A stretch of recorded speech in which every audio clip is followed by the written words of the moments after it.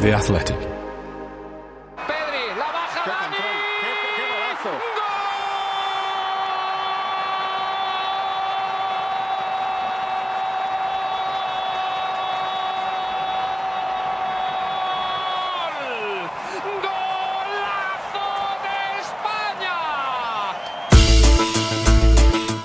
Day 4 at this remarkable World Cup, and Japan leave Germany Qatar wall in with performance as tidy as their dressing room. Elsewhere, Spain get their freak on against the Costa Ricans, Canada almost get something from Belgium, and we got stuff done during Morocco-Croatia. It's totally at the World Cup, sponsored by LiveScoreBet.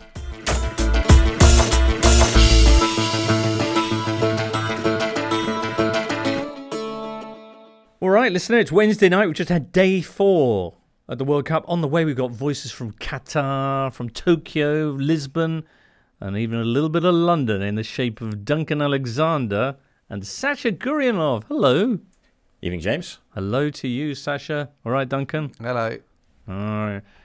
What a day, eh? What a day in the World Cup. The day that we learned that Julia Hoylett's at Reading. What else stood out for you today, Sasha? For me, the moment was when Takumi Minamino found himself in space on the left in the Germany box. That was it. That was the moment. All right. It was a match packed with moments, that one. We'll be talking about it in depth very shortly. But Duncan, for you? I'm enjoying that there's still no goals from outside the box at this World Cup. So, it's a competition that's respecting expected goals, which is all we need and want, really. Excellent. The results from Wednesday were a goalless draw to begin things between Morocco and Croatia. That's in Group F. It's the third scoreless game of the tournament so far. Also in that group, Belgium beating Canada 1-0. Meanwhile, in Group E, Japan came from behind to down Germany 2-1, and then Spain went and put 7 goals past Costa Rica. That's Spain's biggest ever win at the World Cup. We're going to begin, though, with events at the Khalifa Stadium. This is the Totally Football Show, part of the Athletic Podcast Network and sponsored by LiveScoreBet.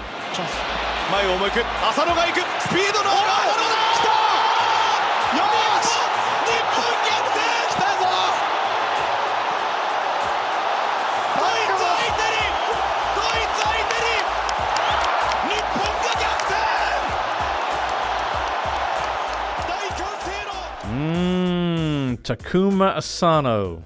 What a wonderful phrase. There you go. Japan, who had gone behind to an Ilkay Gundogan penalty, but hung on through a first-half flurry of German chances, then somehow in the second half turned the game around through Ritardern and the aforementioned Asano. Woof. Subarashi.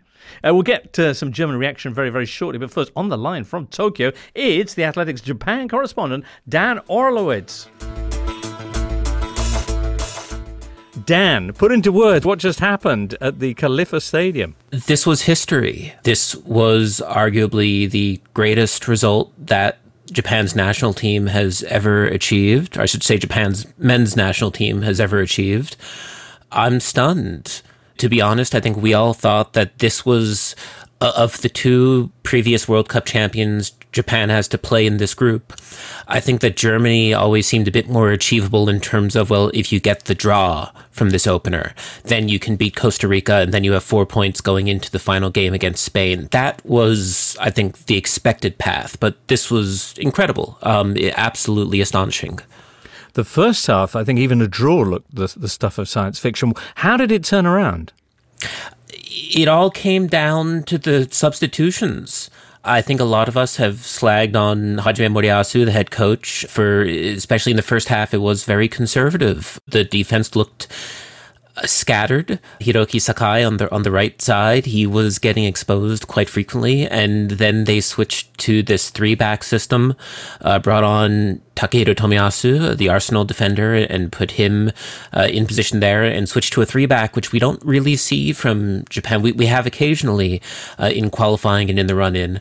And then you had Kaori Mitoma coming on, you had Takuma Asano coming on, you had Takumi Minamino coming on, and they all clicked. They all did exactly what they were capable of doing, which is something that we didn't quite expect. I think a lot of us had high expectations because we see the potential in these attackers, but you weren't quite sure in that first half, well, can they turn it on? And boy, did they. They absolutely did, and the way that their confidence built, and the way that their attacking threat developed in those final minutes was quite remarkable to watch. This is a team that came into the tournament having been beaten by Canada. What were the expectations? Where will they be now, do you think?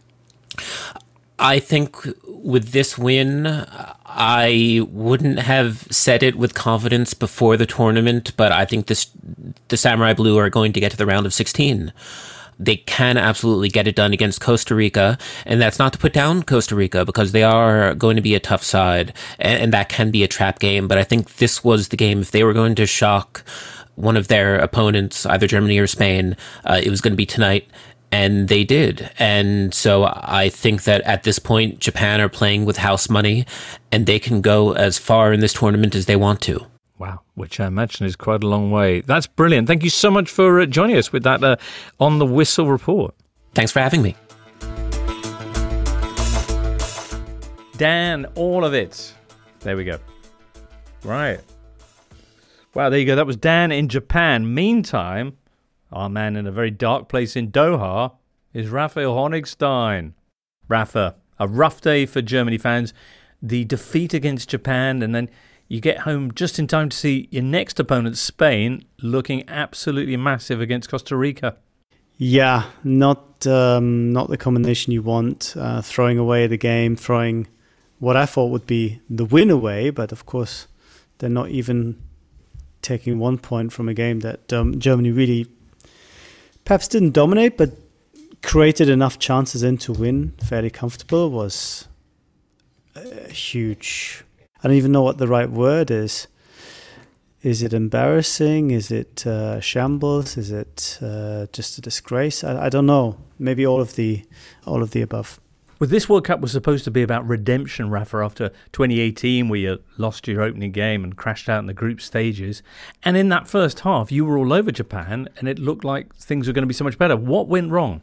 Well, Germany defended very poorly, which is never great. I think the second goal that they conceded was an absolute joke. You have two players playing offside and one playing onside, and then the result is one player running at goal and scoring from a tight angle. This should never happen in a million years.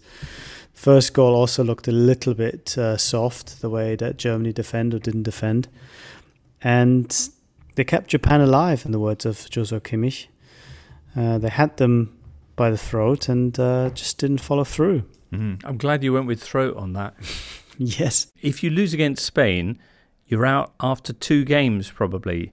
If they lose, they're definitely out. If they draw, I think they're also in all likelihood out. So a win is the only way forward and out of this group for Germany. And they managed to win their second game, of course, in 2018 with their backs against the wall against Sweden. But the problem is, I think that Spain are much better. They look like one of the best sides in the competition.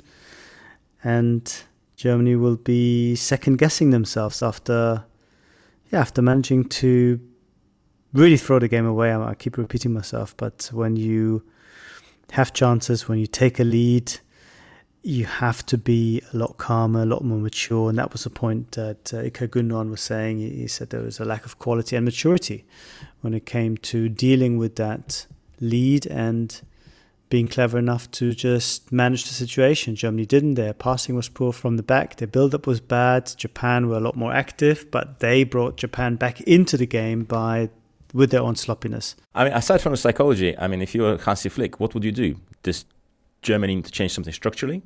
I don't think so. I think the structure was by and large okay. I thought Gundogan and Kimmich were great in midfield. They had a lot of control. I think they played more passes than as a collective than have ever been played before in a World Cup game. I saw the stats from Opta in the first half. But you need to have better decision making when it comes to one or two positions and also the changes. I thought Hansi Flick really disrupted what little rhythm Germany had by taking off Germany's best 2 players on the night, Jamal Musiala and Ilkay Gundogan, right at a time when Japan were in the ascendancy. And I think that was a huge mistake. The sort of thing that doesn't really matter so much in the Bundesliga because you got tons of games. Even in the Champions League, you might get away with it, but in the World Cup, even Japan, even Saudi Arabia, even these kind of sides can punish you. And that's a harsh lesson that Flick had to learn, and I hope that he will draw the right conclusions from it. All right, well, the Spain game's coming up on Sunday, and it will be huge. Meantime, Rafa, before this clash with Japan, the German players making a public protest at FIFA's ban on the One Love armband, which is there to promote tolerance, diversity and LGBTQ plus rights, covering their mouths in protest at the kind of pre-match picture. Also, Germany's Interior Minister wearing a One Love armband as she sat next to Gianni Infantino, which made quite the picture. What's the reaction been to this back in Germany? And is it true that the national team has lost a sponsor over the fact that they backed down over the armband? Yes, although that sponsor, a supermarket chain, had a contract that would have finished in October anyway, so all they did was prematurely and at no cost to themselves disassociate themselves from the German FA. An easy PR win. Was it a little bit cynical? In my view, yes. Does it show that people love to have the moral high ground on this? Yes, and I think it's a very distorted discussion to some extent, because you had a huge lead article in Bild saying Germany should be ashamed of themselves, they've caved in, real protest means suffering, means taking any consequences that might come your way. And I'm thinking, this is someone who just writes this from the comfort of an office, who has absolutely no downside to anything. Whereas if you go to the World Cup as a player, this is your career highlight, this is your livelihood, this is your life. And to ask somebody, especially pretty young kids by and large, jeopardize their sporting chances for a protest, which at the beginning people said was meaningless, because a lot of people said this armband isn't really a proper armband anyway, so why are they doing this? It's just a token gesture. But now the token gesture has become so important in the view of some that they say Germany should have risked going out of the tournament for that armband, which I think is a completely ridiculous take. Rafa, lovely stuff. Look forward to speaking to you again soon, perhaps ahead of Sunday. Ahead of Sunday would be good, because I'm not sure it'd be worth speaking to me after Sunday at this rate. Right. Okay. Very nice. Cheers, Rafa. Bye-bye. Bye. Rafa, he was so down, he couldn't even bring himself to make a Wiz Khalifa joke, which I know he was planning to. Yeah. Bad day. Wow. But this is why we love the low scoring sport association football, because Germany have 3.3 expected goals, which is the most ever recorded by a team who've lost in a World Cup game, 1966 onwards, as usual. And it could have been different. That Musiala had that chance in the second half when he dribbled through what seemed like the whole Japan team and then put it over. I mean, if that had gone in, 2-0, goal of the tournament, all good. But it didn't. But instead, we got this extraordinary Japan win. What a brilliant second half that was, and what a goal to win it by Takuma Asano. It was extraordinary the way that Japan rallied, because most of that XG that Duncan mentioned was before Japan even had the first shot on target. But this was, I thought, was so interesting about the game, because obviously in the first half you see Japan's right flank absolutely shredded, and then second half they struggled there as well. Germany kept on having chances. 70 minutes in, there's 4 saves from Shuichi Gonda in the Japan goal. But at that moment, I felt that's when they went, right, we need to go for it now. And it started overloading going forward. And the moment that Minamino burst into the box, in front of goal, there's 4 Japanese players, and I think he's against 3 Germans. So the likelihood was going to get to one of them. And after that, we saw this yesterday with Argentina, I think the Germans were genuinely shocked. And this is the moment we have to go for it. And okay, it was a long ball over the top, not the first one for a winner today, but the way the German line was slightly out of sync, the way he held off Schlotterbeck, and basically against this really experienced pros, this substitute, fires into the roof of the net, one of the best finishes you can see, and it's extraordinary scenes. Yeah, Asano against Neuer. Asano had been facing Neuer in the Bundesliga a couple of months ago when he plays for Bochum, very much the bottom team in the Bundesliga. They got hammered 7-0. Probably got nowhere near Neuer. Yeah, probably didn't. There you go. Well, as Dan was mentioning, the subs were absolutely key, including bringing on a centre-back for a winger, which is not universally recognised as an attacking substitution, but in this case was pretty influential. I don't know. You know what? I don't think it was that influential because Germany still carried on having chances in the second half, and I think this was at the stage where they were effectively going to 3 centre backs, and I think they were missing a body midfield. It was very curious to see Mitoma coming on and playing fullback, so trying to shore up that back line. But there were stages in the second half where the Japanese players were visibly just hanging on. However, I think it would be useful to contrast this with what we saw the day before, Saudi Arabia against Argentina, which on the one hand was a slightly different tactical approach. They really pressed the game and caught the Argentinians offside.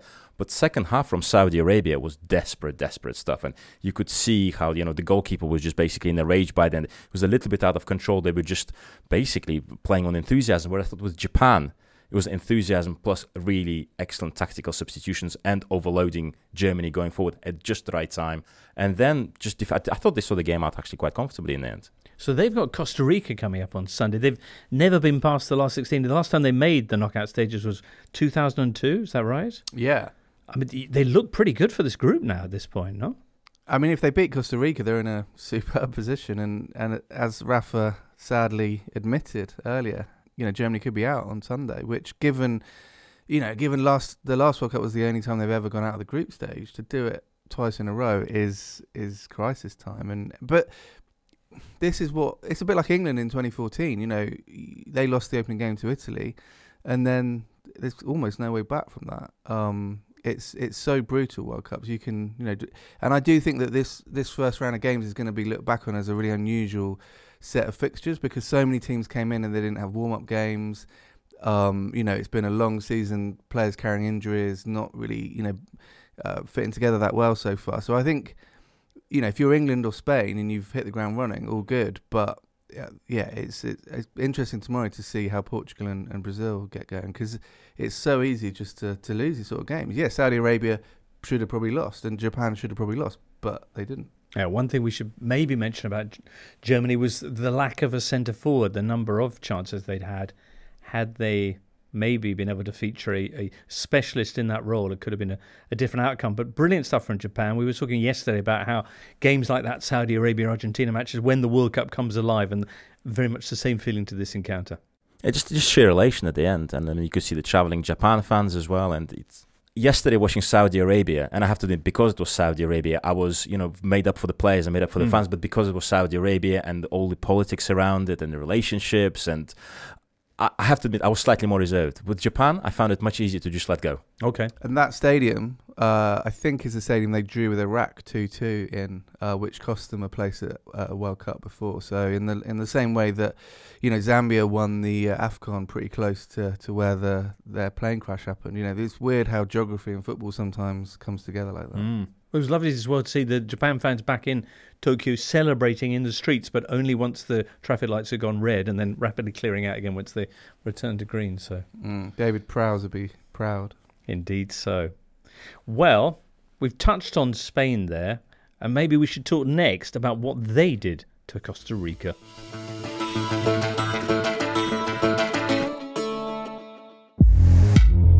This upcoming World Cup, what are the Athletic going to be doing about it? Well, every night I'll be hosting a Totally Football show with the likes of Raphael Honigstein, James Horncastle and the rest of the Totally crew.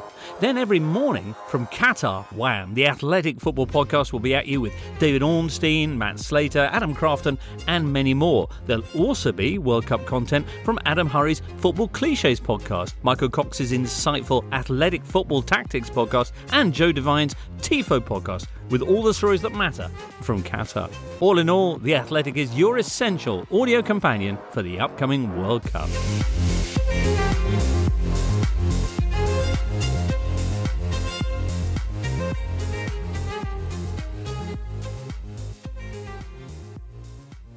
This episode is brought to you by Michelob Ultra, the official beer sponsor of the NBA. Want to get closer to the game than ever before?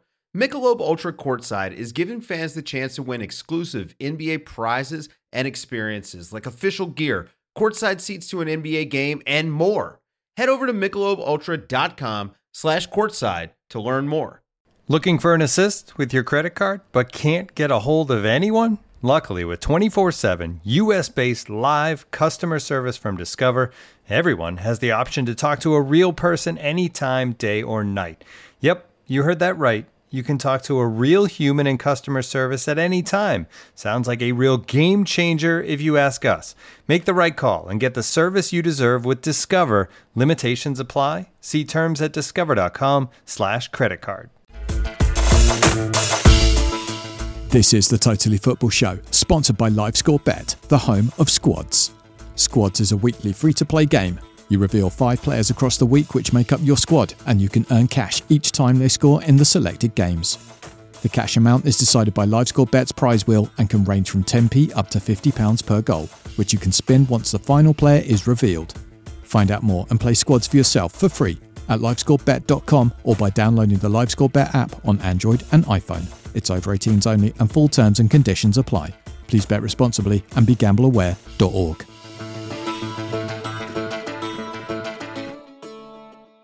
Spain 7, Costa Rica none, 0, zip, 0, zilch, in fact. Nada. Nada, indeed so. Spanish goal scorers were Olmo, Asensio, one from Fernan Torres, and the second half got underway and he got another one. Then Gavi got one, what a goal he got. And then Soler, and then Morata. Have I missed anyone out? Is that 7? That's 7. Right, and they got 4 in the second half after scoring 3 in the first, which I was quite thrilled with. Is this the best team we've seen so far at this World Cup? The team that enjoyed themselves.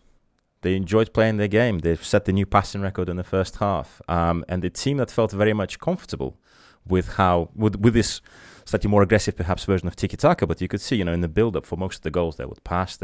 It's almost like, the opposition would fall into a coma and then they walk it in and suddenly turn it on, walk it in and score. But I thought a lot of those goals were just absolute quality execution. Of course, the standout goal was Gavi's. Everybody loves Gavi, but the way he took it was absolutely beautiful. How did he take it, Sash?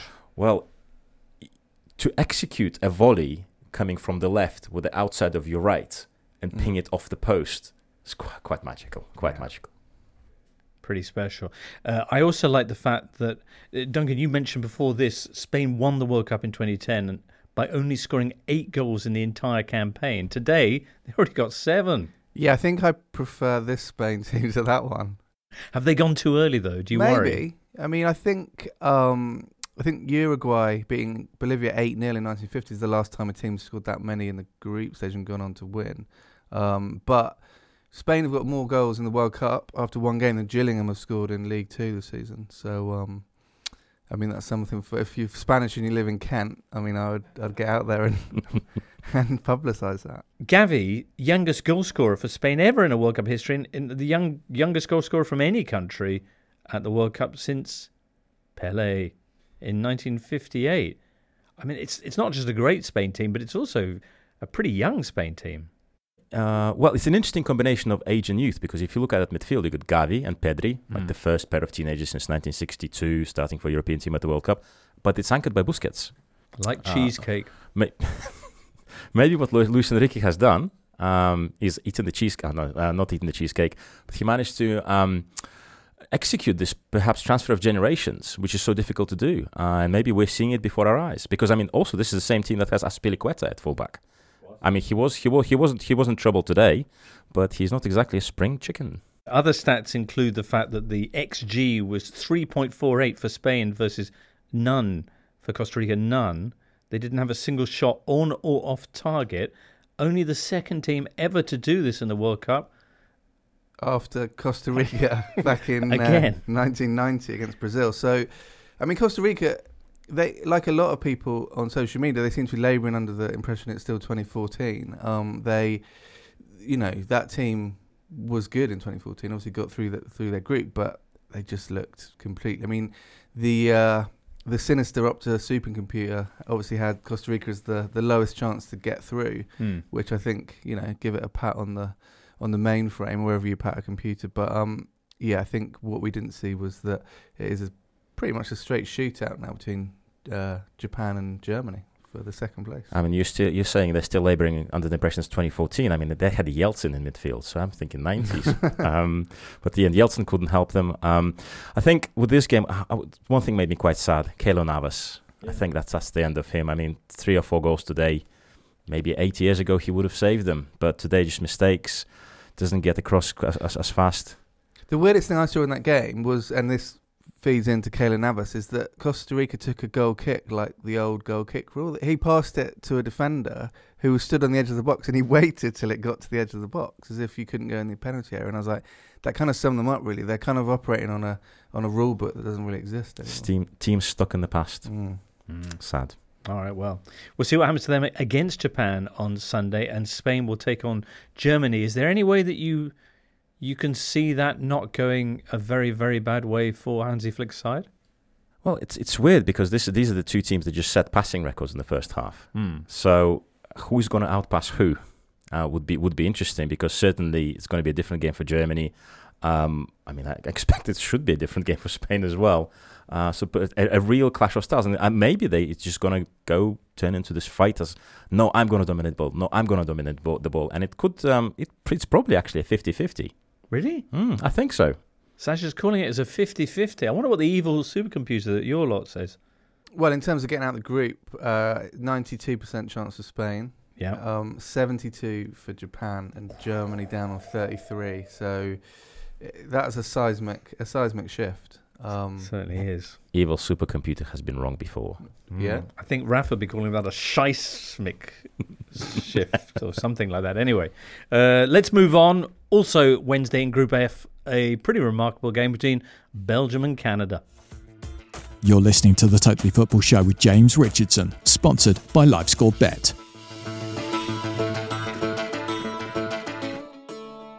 Late on Wednesday night, Belgium 1, Canada none in Group F. Sasha, why does that scoreline not tell anything like the story of this match? Well, because it was the old smash and grab for Belgium. A cultured long ball over the top. The only real chance that Belgium had. Won them the game. Whereas Canada had the chance to go take the lead with the penalty early on. Alphonso Davies, who'd been a major doubt, would their best player be able to play in this game? He did play. He did take the spot kick, and unfortunately for him, it was all too easy for Thibaut Courtois to save it. But so many chances in that first half. They were all over the Belgians. Well, they'd surpassed their entire shot total from 1986 after 32 minutes of this game. So it was... I said to Sass during the game, I don't think I've seen a team play both simultaneously brilliantly and terribly before as much as that, because they were great, but they also made some really bad decisions at certain points, and they really kind of ran out of steam towards the end of the second half. They really should have got a couple. I mean, Belgium were just turgid, really. I mean, Kevin De Bruyne, felt bad for him just playing in a position, in a role that his pass completion was 69%, which is it's mid-80s in the Premier League, and Eden Hazard, that's the longest he's played in a game all season, and I think he kind of looked like that when he came off. Their average age of the team was over 30. This golden generation is creaking, and yet they got 3 points.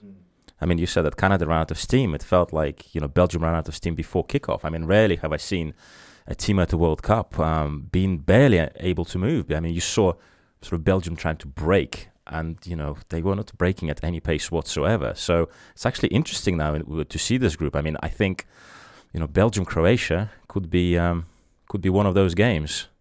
Yeah, we've said it before, but it's like that Simpsons clip, isn't it, of the two midfields just passing in slow triangles. Yeah, I'm not looking forward to that game. Duncan, give us another stat to illustrate just how many chances Canada had. Well, they had more shots than England had against Iran, but they did it before half-time, which is impressive. They've had more touches in the opposition box than Spain. Only France and Germany have got more so far. So the same Spain team that beat Costa Rica 7-0. Yeah. So I mean, Canada couldn't have really done that much more. I don't think but there's one thing that they really could have done. What do you think, Sasha? Is this going to be their kind of brief, the moment where they almost grasp glory, or do you think they're going to build into this World Cup? No, I think this is not it. I mean, this is not the end of Canada. I mean, I think all about perspective. Like, look where they started this qualification. They had to qualify from the very start of the CONCACAF qualifiers. They started off, I think, against Bermuda. I think beat them 5-1. They have come a long way. They have, I think, a lot more to go. I think this team is definitely here to feel what a big tournament is like. Okay, they don't want to bomb, but their big target is 2026, and I think we should all bear that in mind. Today, I think what hasn't helped them is decision making when they finally got to the final bit. But again, in those situations, I mean, they could have had a couple more penalties. They're up against Thibaut Courtois. There was a couple of shots today that maybe a worse keeper doesn't save or makes a bit more hash of. So one thing I would say, though, I think if you look at second tier nations, when they try to play at this pace, they cannot keep for the entire game. So I think we saw the last 25 minutes their legs really went. But I think overall, you are starting against Belgium, second in the world. You give them a great game. Yes, it's a missed chance, but I think the future it's onwards and upwards, I think, for them. Well, they'll be back in action on Sunday against Croatia, a Croatia side who drew earlier in the day 0-0 with Morocco. Yes, they did.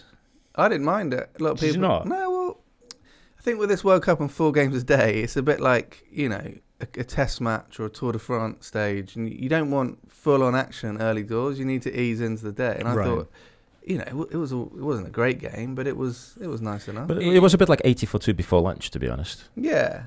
Which isn't great. Well, You could get on with other things while it was happening. Exactly. Yeah. All right, well done to Morocco and Croatia then. Sasha? I think also looking at that Croatia-Morocco game, again, look at how Canada played against Belgium.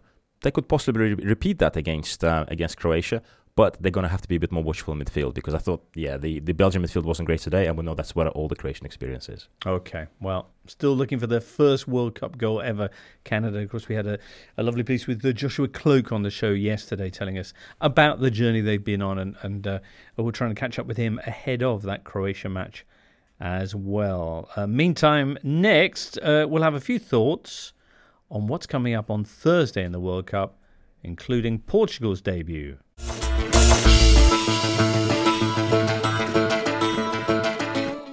This episode is supported by FX's Welcome to Wrexham. Celebrity owners Rob McElhenney and Ryan Reynolds' small-town Welsh football club has finally been promoted into League Two after 15 seasons in the National League. Dedicated staff and supporters celebrate the team's return to glory while bracing for the newfound challenges that come with being in a higher league. Will Wrexham AFC stand up to the challenge and rise again into League One? FX's Welcome to Wrexham, all new, Thursdays on FX, stream on Hulu. As you've probably heard by now, we've teamed up with BetMGM this season. We'll be using BetMGM lines to make all of our picks, and we'll have special offers for our listeners each week. If you haven't signed up for BetMGM yet, use bonus code The Athletic, and you'll get a 1-year subscription to The Athletic, plus up to a $1,500 first bet offer on your first wager with BetMGM. Here's how it works. Download the BetMGM app and sign up using bonus code The Athletic. Make your first deposit of at least $10. Place your first bet on any game and claim your voucher for a 1-year subscription to The Athletic. See BetMGM.com for terms. U.S. promotional offers not available in D.C., Mississippi, New York, Nevada, Ontario, or Puerto Rico. Gambling problem? Call 1-800-GAMBLER. Available in the U.S. Call 877-8-HOPE-NY or text HOPE-NY 467-369 in New York. Call 1-800-NEXT-STEP in Arizona. 1-800-327-5050 in Massachusetts. 1-800-BETS-OFF in Iowa. 1-800-270-7117 for confidential help in Michigan. 1-800-981-0023 in Puerto Rico. First bet offer for new customers only in partnership with Kansas Crossing Casino and Hotel. Don't forget, if you haven't signed up for BetMGM yet, use bonus code The Athletic, and you'll get a 1-year subscription to The Athletic, plus up to a $1,500 first bet offer on your first wager. Incredible game. When they play with a false 9, it changes everything. A false 9, eh? What's that then? Well, it's it's what he's a 9, but he's not really a 9 in the area, and. Sorry, I just got to take that. Urgent football question? Call the Athletic Emergency Football Hotline 0800 0433 433. News, insights, analysis. The Athletic. Know the game, love the game. This is the Totally Football Show, part of the Athletic Podcast Network and sponsored by LiveScoreBet. You can get the latest football betting odds at livescorebet.com. It's over 18s only. Please bet responsibly and begambleaware.org.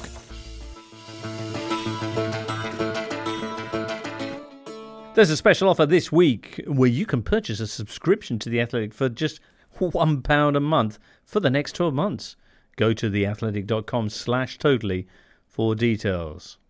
All right, coming up on Thursday at the World Cup, Group G gets underway with Switzerland, Cameroon, That's at 10 o'clock UK time, 1 p.m. in Qatar. Then the other two teams in that group, Brazil and Serbia, will be facing off in the late game Thursday. Can Mitrovic shove yet more criticism down Sasha's throat? In between, Group H sees a very World Cup-sounding Uruguay-South Korea. Will it feature Son Heung-min? Big question there. And then you got Portugal-Ghana. Oof. Who are you looking forward to seeing in action on Thursday, Duncan and Sasha? Serbia, Brazil, obviously the standout game. Brazil looks strong, but Juninho Pernambucano gave an interview, I think it was yesterday or the day before, where he pointed out that where Brazil might have a problem is at fullback. Even suggesting that perhaps move Fabinho to his old role at fullback. And guess what happens on the right-hand side? It's Filip Kostic steaming in and putting in crosses for Vlahovic and Mitrovic. So perhaps this is where, Serbia, one of those dark horses, often these teams get talked up and then flop. But I think in this situation, I think Serbia could make a statement tomorrow. So I would say, I fancy them for a draw. Right. It's been the World Cup of upsets, and Sasha, you're calling that one for Thursday. Duncan? Yeah, I don't disagree. I think this is a World Cup of teams. Some teams have really good strikers, and it's making a big difference. And some teams don't, and unless you're Spain, and that's fine, don't worry about it. But I honestly think Mitrovic is going to have a really good tournament, and there's no better way to start than roughing up Brazil. So, yeah. Crikey. Wow.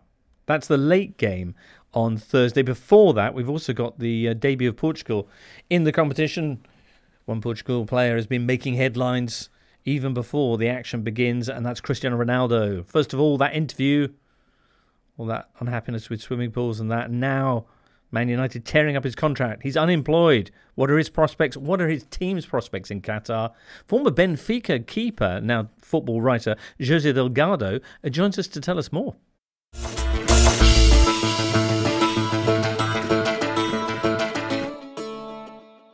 Jose, thank you so much for joining us. First of all, ahead of Portugal's opening game, you've got an unemployed skipper.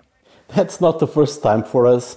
During Euros 2000, we had the same situation with our best player, was João Pinto. He just had left Benfica, and he was not still at Sporting, so he went to the Euros without club. We are used to the situation, but of course it is interesting. Nevertheless, I think it's a good news for Portugal, because Cristiano's head will be cleaner after he decided his life with Manchester United, and now he can focus better on the national team. And I think it's also much better for Man United, because things were in a way that had no return. Absolutely. Portugal coming into the World Cup with a fantastic result last week against Nigeria, 4-0. Some people pointing to the fact that Ronaldo didn't feature because of a bout of gastroenteritis, and raising the question again of whether this side, with their various talents like João Felix and Bruno Fernandes, actually plays better without him. No, that is a very old argument we have. But we cannot forget that Ronaldo has more than 170 matches for the national team, and he scored almost 120 goals, and is the top scorer in the world in the international football. So every time we have Cristiano, we must use him. And sometimes, because we have very good players, the football is more attractive without Cristiano. But I think that Cristiano will be playing tomorrow, and I hope he will play good, because this time he has more to show than in other World Cups, probably, because he must give an answer to Manchester United and to everything that happened with him in the last 4 months. Absolutely. Jose, Portugal's form in the last 12 months hasn't been great. Only one win at last summer's Euros, and then second place to Serbia in the qualifiers. What do you think of the prospects in Qatar? Look, until 2016, Portugal had won nothing in the international scene. And with Fernando Santos, the coach, we won the Euros, and then we won the Nations League the other year. And from then we have many new good players, and I think that the Portugal must change the way it plays, because during the Euros and we have a very defensive team, very concentrated on defense midfield. And that must change, because we have other kind of players. In the last 5 years, we have fantastic players, and we must use them. So for the game tomorrow with Ghana, I think that my only doubt is that Fernando Santos will play with one defensive midfielder or with two.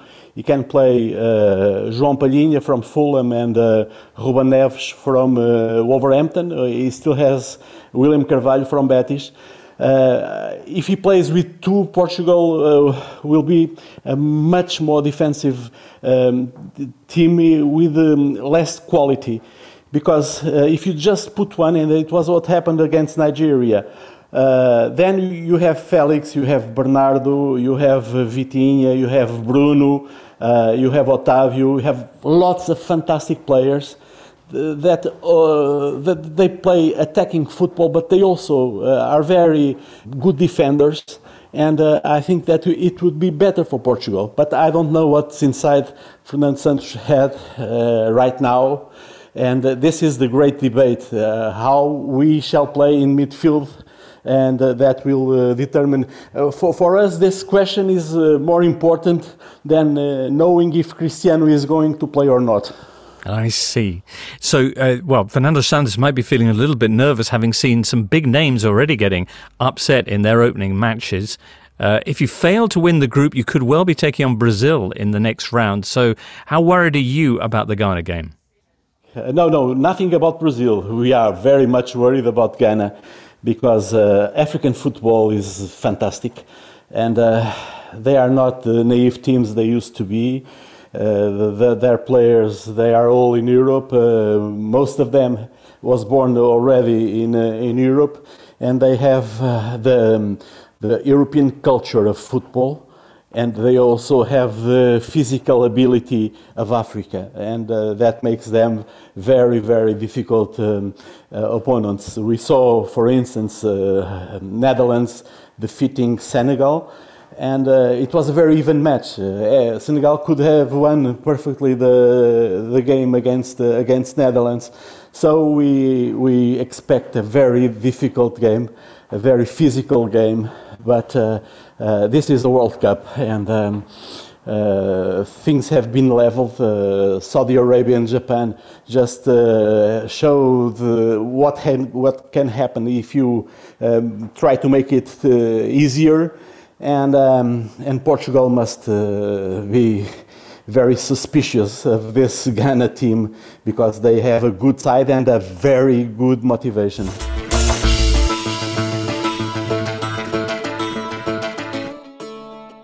There you go, Jose Delgado there. It's going to be an interesting match, that one, Portugal-Ghana. Sasha? For me, the game in that group is South Korea against Uruguay. Right. Why? I have to say, compliments to Sung Mo Lee, who came on to speak about South Korea. I thought he made a very interesting case for them. He made me want to watch them play, the team full of Kims, the defense full of Kims, against Suarez, Núñez, Valverde, and Nico de la Cruz. Nico de la Cruz from River Plate, I think maybe he's 25 now. This is probably his chance to shine on the world stage, to get that move to Europe. So I think this game has a lot riding on it. Of course, to have the Son story as well. So I think lots of narratives through this one. So I think tomorrow, should we say tomorrow today? I mean, call it what you wanna. It's Thursday. So the last day of the first set of group matches I think it's a belter. It's going to be a belter. I think these are the two most interesting, fun groups as well. The kind of World Cup energy in the Uruguay, Korea, Portugal, Ghana group. I mean, that's kind of everything you want to tick in a World Cup group. So, maybe, we already had as many 0-0 draws in this World Cup as we had in the last World Cup and the last Euros combined. So we are, we're flitting between, some games are not very good and some are absolute, humdingers. Obviously, Thursday is Thanksgiving, and I will be giving Thanksgiving to football for 4 games. All right. Let's hope none of them are turkeys. Yay. Fabulous. All right, well, it's going to be great. And, of course, Thursday night we'll be here to review it all. For now, though, it's many, many thanks to Dan in Japan and Jose and poor Rafa and Sasha and Duncan and special guest producer Steve and you, listener. See you in 24 hours. From all of us here, it's goodbye. The Totally Football Show is an Athletic Media Company production and sponsored by LiveScore Bet. Get the latest football betting odds at livescorebet.com. It's over 18s only. Please bet responsibly and be gambleaware.org.